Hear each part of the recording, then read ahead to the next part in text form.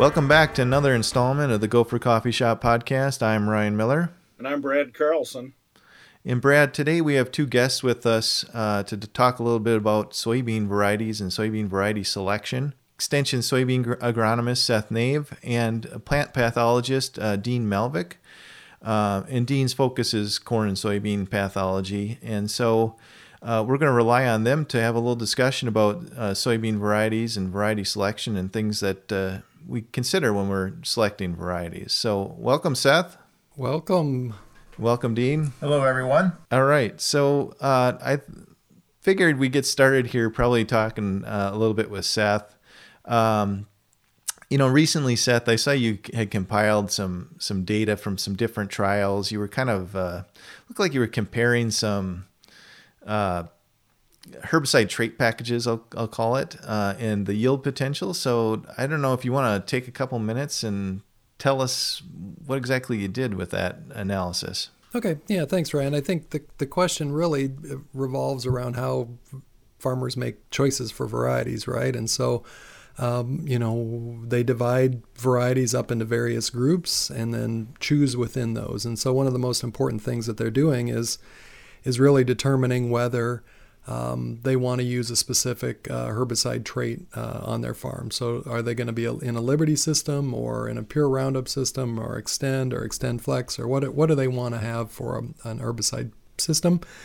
And then they can make choices within that in terms of varieties that they choose based on, other factors. And so the base question then becomes, is there yield differences among those trait packages? Because those really are part of lineages of, companies, and individual companies produce varieties with their kind of their trait packages that follow along from their system. And so one of the core questions is, how do these different varieties yield against one another? And then also, how does that change over time? So when new traits come online, are those actually those newest varieties? Are they actually introgressed in the highest yielding varieties and the most elite genetics, and so that those newest varieties are going to yield the most?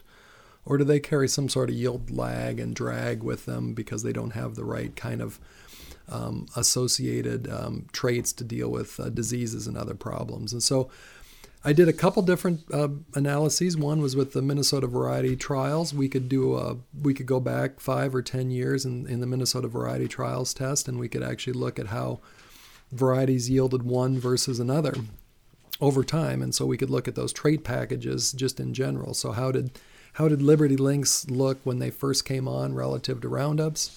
How did Extend beans look versus Roundups or Liberties when they came on? GT27s, etc. So I was able to kind of do a pretty nice time sequence and look at how those different packages looked. And I guess I would say that for the most part, all these trait packages were very, very competitive with each other. There wasn't any of them that really stood out in terms of their yield potentials. And I would also say that there wasn't any distinct pattern in that the first year of release was either very good or very bad for any of those varieties. I think there's definitely a little bit of both going on, and there's a lot of tempering going on. So the newest varieties probably do come in some more elite germplasm, but they probably also carry some background genetics that's basically dragging their yield down a little bit because they don't have the right iron chlorosis tolerance, or they may not be set up for white mold or some other disease that we've got in our area. So they carry some genetic baggage along with them that ends up getting pulled out over time. So we basically didn't see much of anything either way. And then I also was able to look at the NASS data set. I was able to get access to the full NASS data set for Minnesota. So the first data set, excuse me, I was thinking of another trial. So the farmers' information trial from the private companies. And we basically saw the same thing there, a lot more varieties in a lot more locations, but we saw basically the same sort of trend, is that there wasn't any of these individual herbicide trait packages that really was head and toes or head and feet or whatever the saying is, above the others. So, I do remember a long while back, or not actually that long, but you remember some comparisons? I think you did. If we think back to the Roundup versus Roundup Ready 2, do you remember any of that analysis you did back in when those were new varieties? Well, I think back to my days as a county agent, that was a big concern. That basically we were taking a standard soybean variety and then breeding the Roundup, the glyphosate tolerance gene into it, and there was always this question about what genetics got knocked out of got knocked out for the sake of the herbicide tolerance, and did that cause us to lose yield? Is that still kind of where we're at with that, Seth, or have we kind of moved on to where that these traits are a little more ubiquitous, and really now it's more of a question of just everything standing on its own? How's it performing? Yeah, there's probably at least three things in there. One is that gene insertion site, and the original Roundup 1 did go into a place that probably conferred a little bit of true yield drag to it. In subsequent studies, when we looked at really good conventionals versus the best Roundup Ready 1s, there was probably a little bit of yield drag that was a bushel or two there. Roundup 2s came out and they were inserted into a much better location within the genome, and there didn't seem to be any true lag from that. So I think that overcame that piece. The other part of that comment, Brad, is really around the base genetics that those first lines are introgressed into. So the first lines that were that got that new gene, Roundup, those first Roundups, that was a Group 3 variety, and it carried a lot of genetic baggage that just did not work in the north. And so Monsanto worked really hard to backcross a lot of northern germplasm back into it. But one thing that really suffered from the very beginning with that is that particular line had no tolerance to iron deficiency chlorosis, and as an example. And so as a big multigenic trait, we basically had to, by brute force, continue to backcross. They had to continually backcross better and better lines into that so that we could have that full slate of tolerance to IDC. Once it's in there, then Monsanto started using a base. All their germplasm that they were crossing with each other were all Roundup 1s, and then they could make very good progress from there. And so if you remember the marketing from 10 or 15 years ago, that was what the big companies were saying, is they said, well, we have all Roundup in our whole system. We're just crossing with other Roundup lines, and that's how we're able to make such good progress. Well, we don't hear them say that anymore, because now there's a lot of different stuff going into these things, and so it's not just about Roundup anymore. So there's a lot happening on that line, but it does just take a lot of time. But the closer to home that you can make that first line, and the closer to us that it can be, the better off we are. But that's also why northern Minnesota and the Red River Valley always seems to get things quite late, is that it just takes a while to get that suite of genetics bred back into those varieties for that particular environment to do well in. All right, so thinking about variety selection, a huge decision for a farmer or for a consultant to be, consulting with a farmer and helping them make selections. What kind of pointers would you offer for that, Seth, as far as resources or what are your best management practice, I guess, when it comes to variety selection in today's day and age with, new varieties come in, new herbicide trait packages, turnover of varieties seems to happen quite quickly. What kind of suggestions do you have for folks? Well, I'd say the probably the biggest, highest level point is to don't rely on single sources of information. So that means go out and find as many different sources of information as you can to help make this choice. The problem is that none of those different sources of information match with each other, and it's very, very difficult to merge information from county plots versus university variety trials versus the first trials versus company information for instance. They all provide it in a different, those are all evaluated under very different conditions, context, against different other varieties. There are some consultants that have built some little models that have been able to pull some of these things together and identify head-to-head competition among, like the county plots that are provided on the Minnesota Corn site. But still, even with those, that doesn't give us enough information. We have to go out to multiple sources. And I guess, the next line of high level question here is that this is, there's no easy button. Sorry, you're going to have to edit that one out. There really isn't an easy button with this. And so to do a really good job, farmers are going to have to look in lots of different locations for that data to help support varieties that they definitely want to include on their farm and ones that they want to get rid of. Company information is fantastic when you're evaluating within a single source of seed. And so a lot of farmers are actually having to source from one company because of volume discounts and other things like that. And it's not necessarily what we recommend, but I understand that that's the way of the world. And so within a single company, those folks are they know their packages and they know those genetics pretty well. And they should be able to give a farmer really good information about them.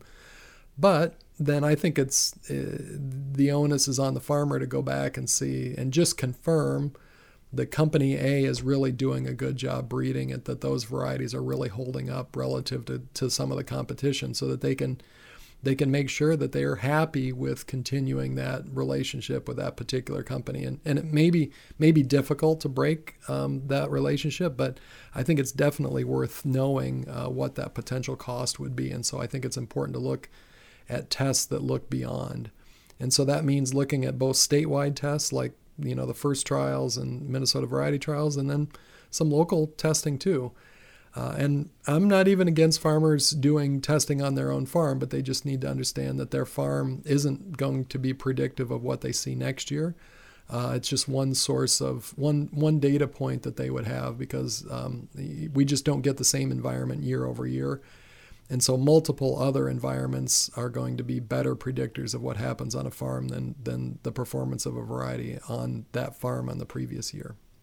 So Seth, one of the concepts that was talked about a lot maybe a decade or so ago was that the yield trend line for soybeans had sort of stalled out, that we just seemed to be always in that 50 bushel, 55 bushel, maybe 60 cap, and it just wasn't getting higher.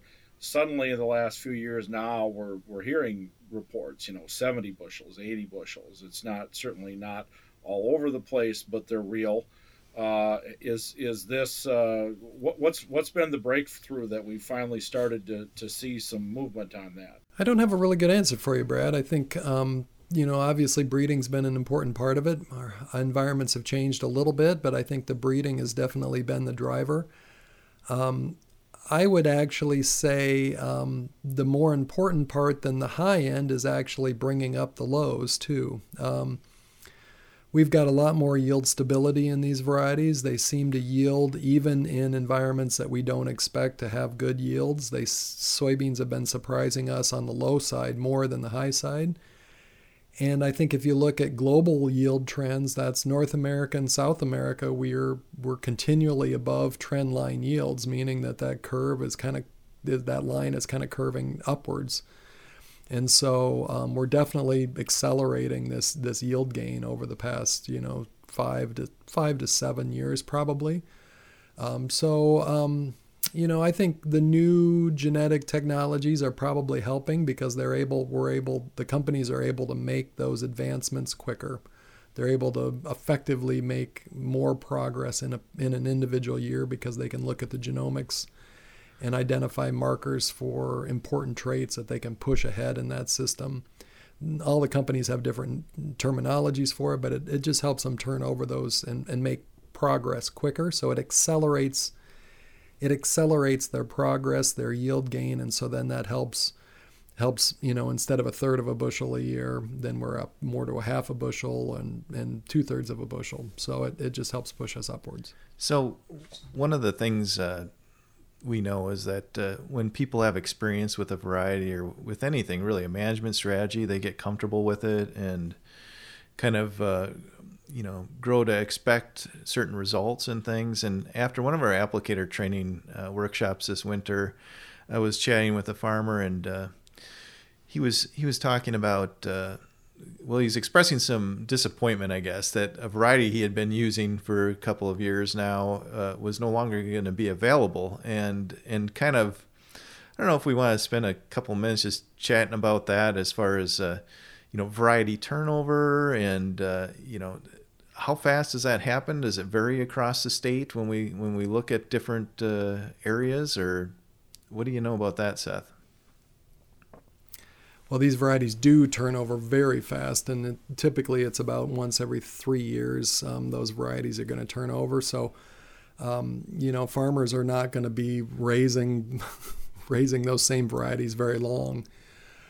So a couple pieces, I think, of information there is, I think, from a diversification standpoint, it's probably good for farmers as they select multiple varieties in terms of risk management, that they probably should identify one or two new lines, one or two that they did well on their farm the previous years, and maybe another variety that is a really good standard variety that's been done well for them in the last 3 years, for instance. And that diversifies a number of different directions in terms of genetics. It allows a diversification in when those varieties came on, and probably gives them a little bit of upside value and potential in some of the new ones, and then reduces their risk on the others. But it is certainly a challenge when we don't have the long-term yield results. And I think when we get to Dean, I think it's going to be important to think about that particular question relative to the disease and other risk management for, I do a lot of work with iron chlorosis, for instance, and that's an area where we see farmers holding on. When they find a really good variety for IDC, they hold it. Monsanto has had a variety 1733 that's been around for 5, 6, 7 years. I don't know how long it's been around. They've gone through 2 or 3 naming systems since then, and so that variety is still hanging on. And farmers are still buying it because they know that variety will do well in their environments that they've had. And so Monsanto's had a hard time completely flushing that one out, even though it's been virtually replaced 3 or 4 times since. So I think those are examples where farmers, where they have trouble spots, or where they know a variety has done very well for them in a particular instance, then that's a time maybe to go back to that particular variety. All right, so not to forget about Dean here. Dean, Seth just mentioned this, and I think it's an important component, particularly when we talk about soybeans, are diseases, and the fact that there are several diseases in Minnesota that we're pretty heavily reliant upon host plant resistance and having varieties that have some kind of at least field tolerance to diseases. And I think it'd be a good time now to maybe switch gears and talk a little bit about some of those diseases that occur in Minnesota and where variety and variety selection ends up being critically important. Yeah, that's a good point. Thanks for bringing that up. One of the challenges with diseases, of course, as we all know, is they're inconsistent, from year to year in most fields. And so the risk is not consistent from year to year, and it's largely driven by weather. But I think we also know, if we have a lot of experience with individual fields, that certain fields have a higher risk for certain problems. For example, white mold. Seth brought that up. In many areas, that's a real significant issue, but not every year. And one of the keys to managing that is planting a variety that has at least a good level of resistance. Now, there are no varieties yet developed that have absolute complete resistance. It's been a really hard challenge for breeding companies to get to that level. But a a variety with a good level of resistance generally performs much better than a variety that's very susceptible. And so that's a key thing. If we have fields where we know there's a high risk of white mold, again, this is one disease example to talk about, it's important to pick a good variety. It's not going to be an ultimate solution, but it will make a difference. Other diseases, brown stem rot, another good example to think about. It's widespread, and the resistance in most varieties of soybean is adequate to keep that disease in check most of the time, but not all the time. And the other point that was raised earlier is, some new varieties don't carry along the resistance traits that we really would like to have to keep diseases under control. And for example, a number of years ago, might have been 10 or so, a major seed company came out with a good soybean variety that looked quite good. And I think they thought they could get by without brown stem rot resistance. But after a year or two, they found out they couldn't. That variety, was taken off the market pretty quickly, because that level of resistance is important, even if it's a disease we don't recognize as a real threat. It's out there and widespread. And going back to white mold and some of the newer herbicide resistance traits, there's been observation in Minnesota and other states as well that some of the new herbicide resistance traits come along in varieties that don't have a lot of resistance to white mold. And some of those have suffered significant problems because of it. So the general point is the same. If we know a field is at risk of a particular problem, it's important to have a variety that has a decent level of resistance.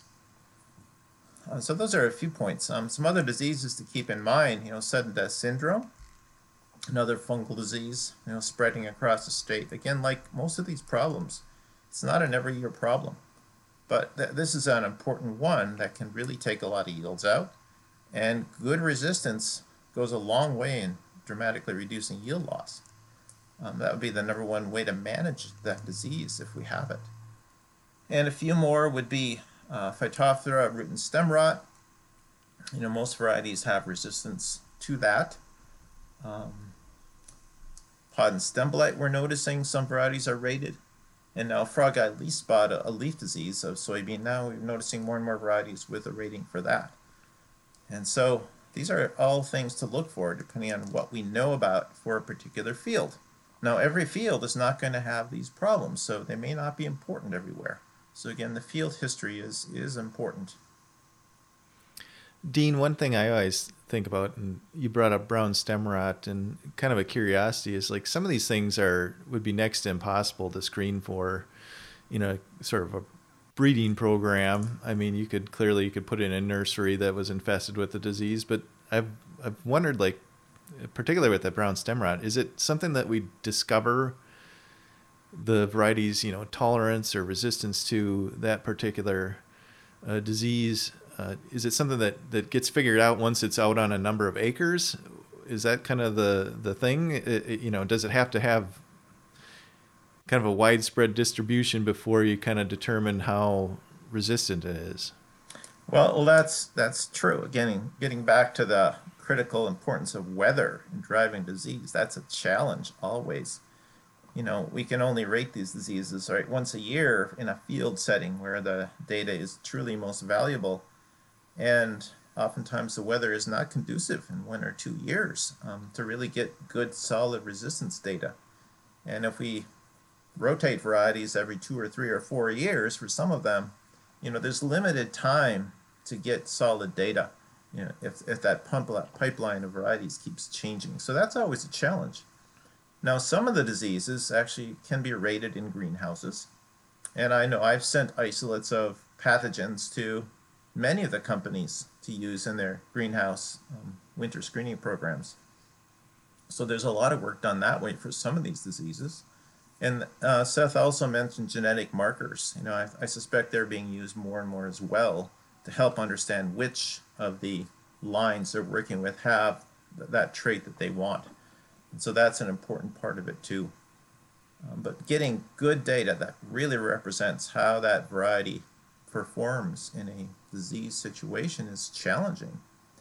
And related to that is, what do those numbers mean? Most of those ratings are on a 1 to 9 scale. And, different companies treat that a little differently. But, typically if it's at the susceptible end of the scale, you can pretty reliably say it's susceptible. And if it's a far end of the resistance scale, you can pretty reliably say it's probably has a good level of resistance. But some of the varieties in the middle I've seen, you're not sure what to expect. Some of them actually have pretty good resistance, and some of them are more susceptible than you'd think if they had a score of 5. And so that's another challenge. Another is that every company rates these differently. There's no standard.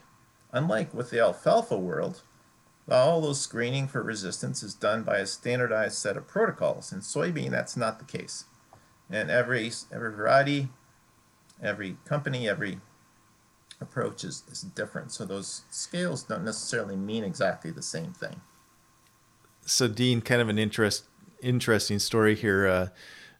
We used to do some variety screening on ground that was infested with SEN or soybean cyst nematode, and we don't want to spend a ton of time talking about SEN today, but it was interesting because we put these varieties on both in a kind of a standard variety trial locally on non-infested and then on these more heavily infested plots that we had. And there was a newer variety, and this was a long time back now, but there was a newer variety, one of the first Peking soybean options we had, Peking source of resistance for SCN, and it actually looked pretty good both in the infested and non-infested plots. The yields were really kind of filtering to the top of the trial and looked interesting. And I know a couple of farmers that use those results to pick that variety then to manage SCN and just to use as a variety on their farm. And they figured out that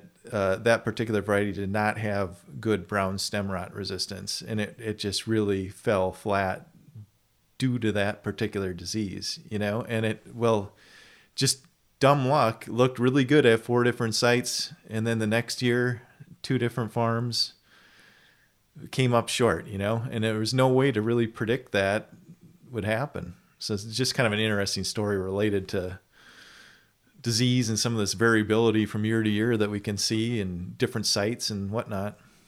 And Dean, I'm kind of curious. Seth talked, excuse me.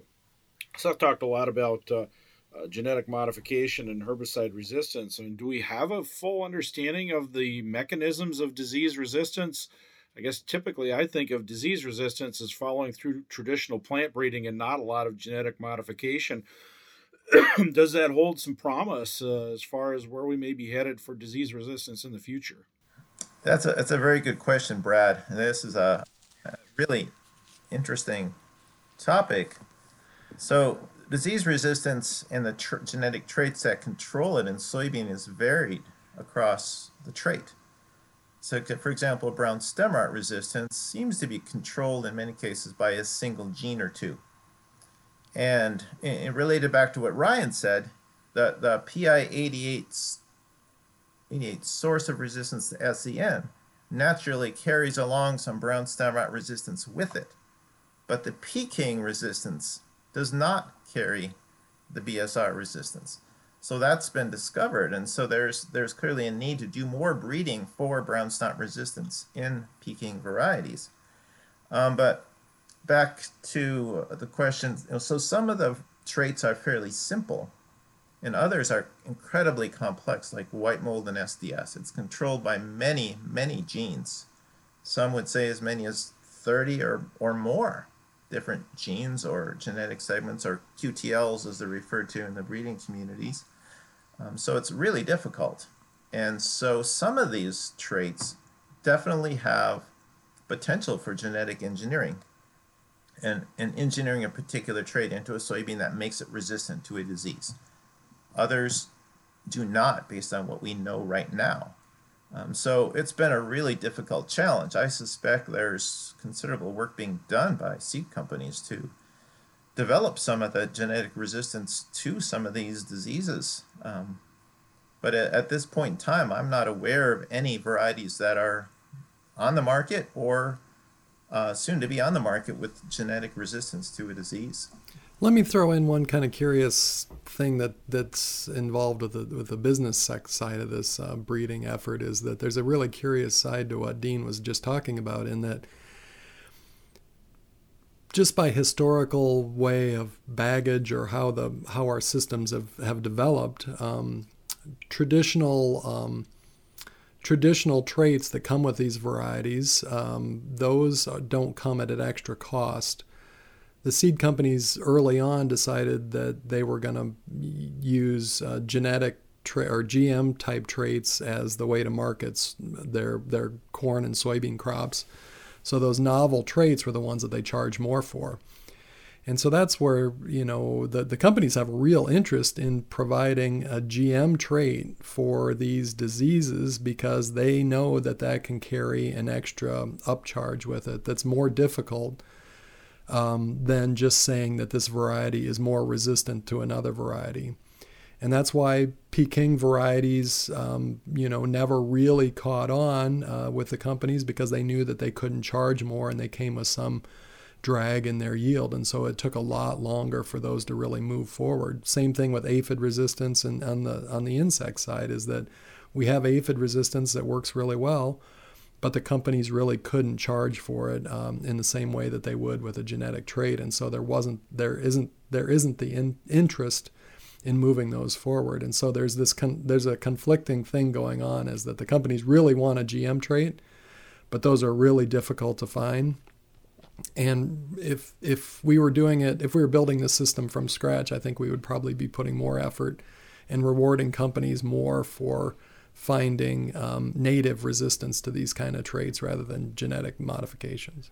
It seems like identifying some of those, what you call native resistances, would be much more challenging, particularly with a pest like SCN, or I'm trying to think of the soybean aphid example is a perfect one, with trying to find that and then manipulate it into a plant would be much more challenging. And you kind of wonder where, I don't want to leave that line of thinking here, where that soybean aphid resistance is going. Do you think there's enough work being done with that commercially that we're going to see that soon, Seth? Or do we have enough still viable chemical control options that we don't really need that yet? What's the thinking, I guess? Well, I think your last statement is exactly perfect. It's the fact that we have not only chemical options, so we have very, very cheap chemical options for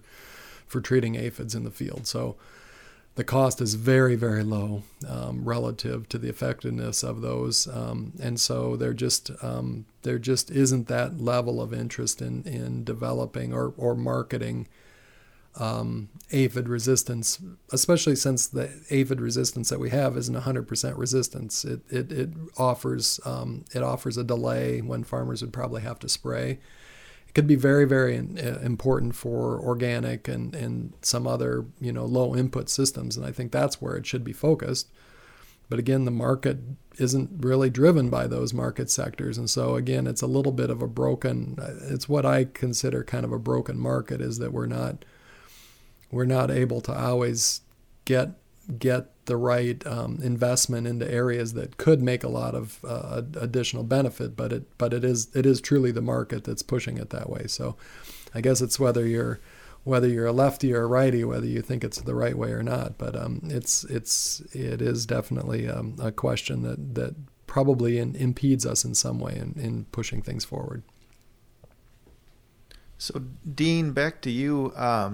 A disease we've managed for a long time, Phytophthora. I was kind of curious to pick your brain a little bit more about Phytophthora and resistant options, and just where we're at in terms of Minnesota and managing that particular disease. We've got different races of that disease. We more frequently probably talk about SCN and shifts in the virulence within that population because of we're probably more reliant on a single source of resistance with that particular pest. But when it comes to Phytophthora, what's new? Yeah. So if you look at the seed label, the tech sheet for most varieties, there's a clear label for what it has for Phytophthora resistance, since that is a widespread important disease too. So there's two different types of resistance there, and this is not new, but there's the single gene resistance, so-called the RPS, say 1C, 1K, 1A. Those have been widely used genes for Phytophthora. Then there's also the so-called field tolerance rating that most varieties come along with. And that's not controlled by a single gene, but that's controlled by multiple genes. And in a high resistance rating, or the field tolerance rating, I should say, provides a level of, I should say, management of Phytophthora regardless of the race or pathotype that's in a field. And again, a comment about that. So these pathotypes are races that a Phytophthora, they're known to be very diverse even across Minnesota. And some of them just essentially render single resistance genes like RPS1K essentially useless. They completely overcome that resistance, meaning other sources of resistance, such as RPS3, for example, might be needed. So that's the challenge with that, and understanding and knowing which races or pathotypes. That's kind of those are interchangeable terms in a sense. And as in a field is hard because there's no real systematic service that does that I'm aware of. So, but the field tolerance provides at least a good level, depending on that rating, of management potential against all the Phytophthora that might be out there. So that's not really new, but there are new genes coming out. There are more varieties available with these with the genes other than RPS1K and 1C, for example. So that's kind of new. The other thing is there are more seed treatments available now that have activity against Phytophthora. For a long time, it was primarily, 10, 15 years ago, it was Apron or Apron XL. That was the common metalaxyl and mefenoxam, the more chemical name.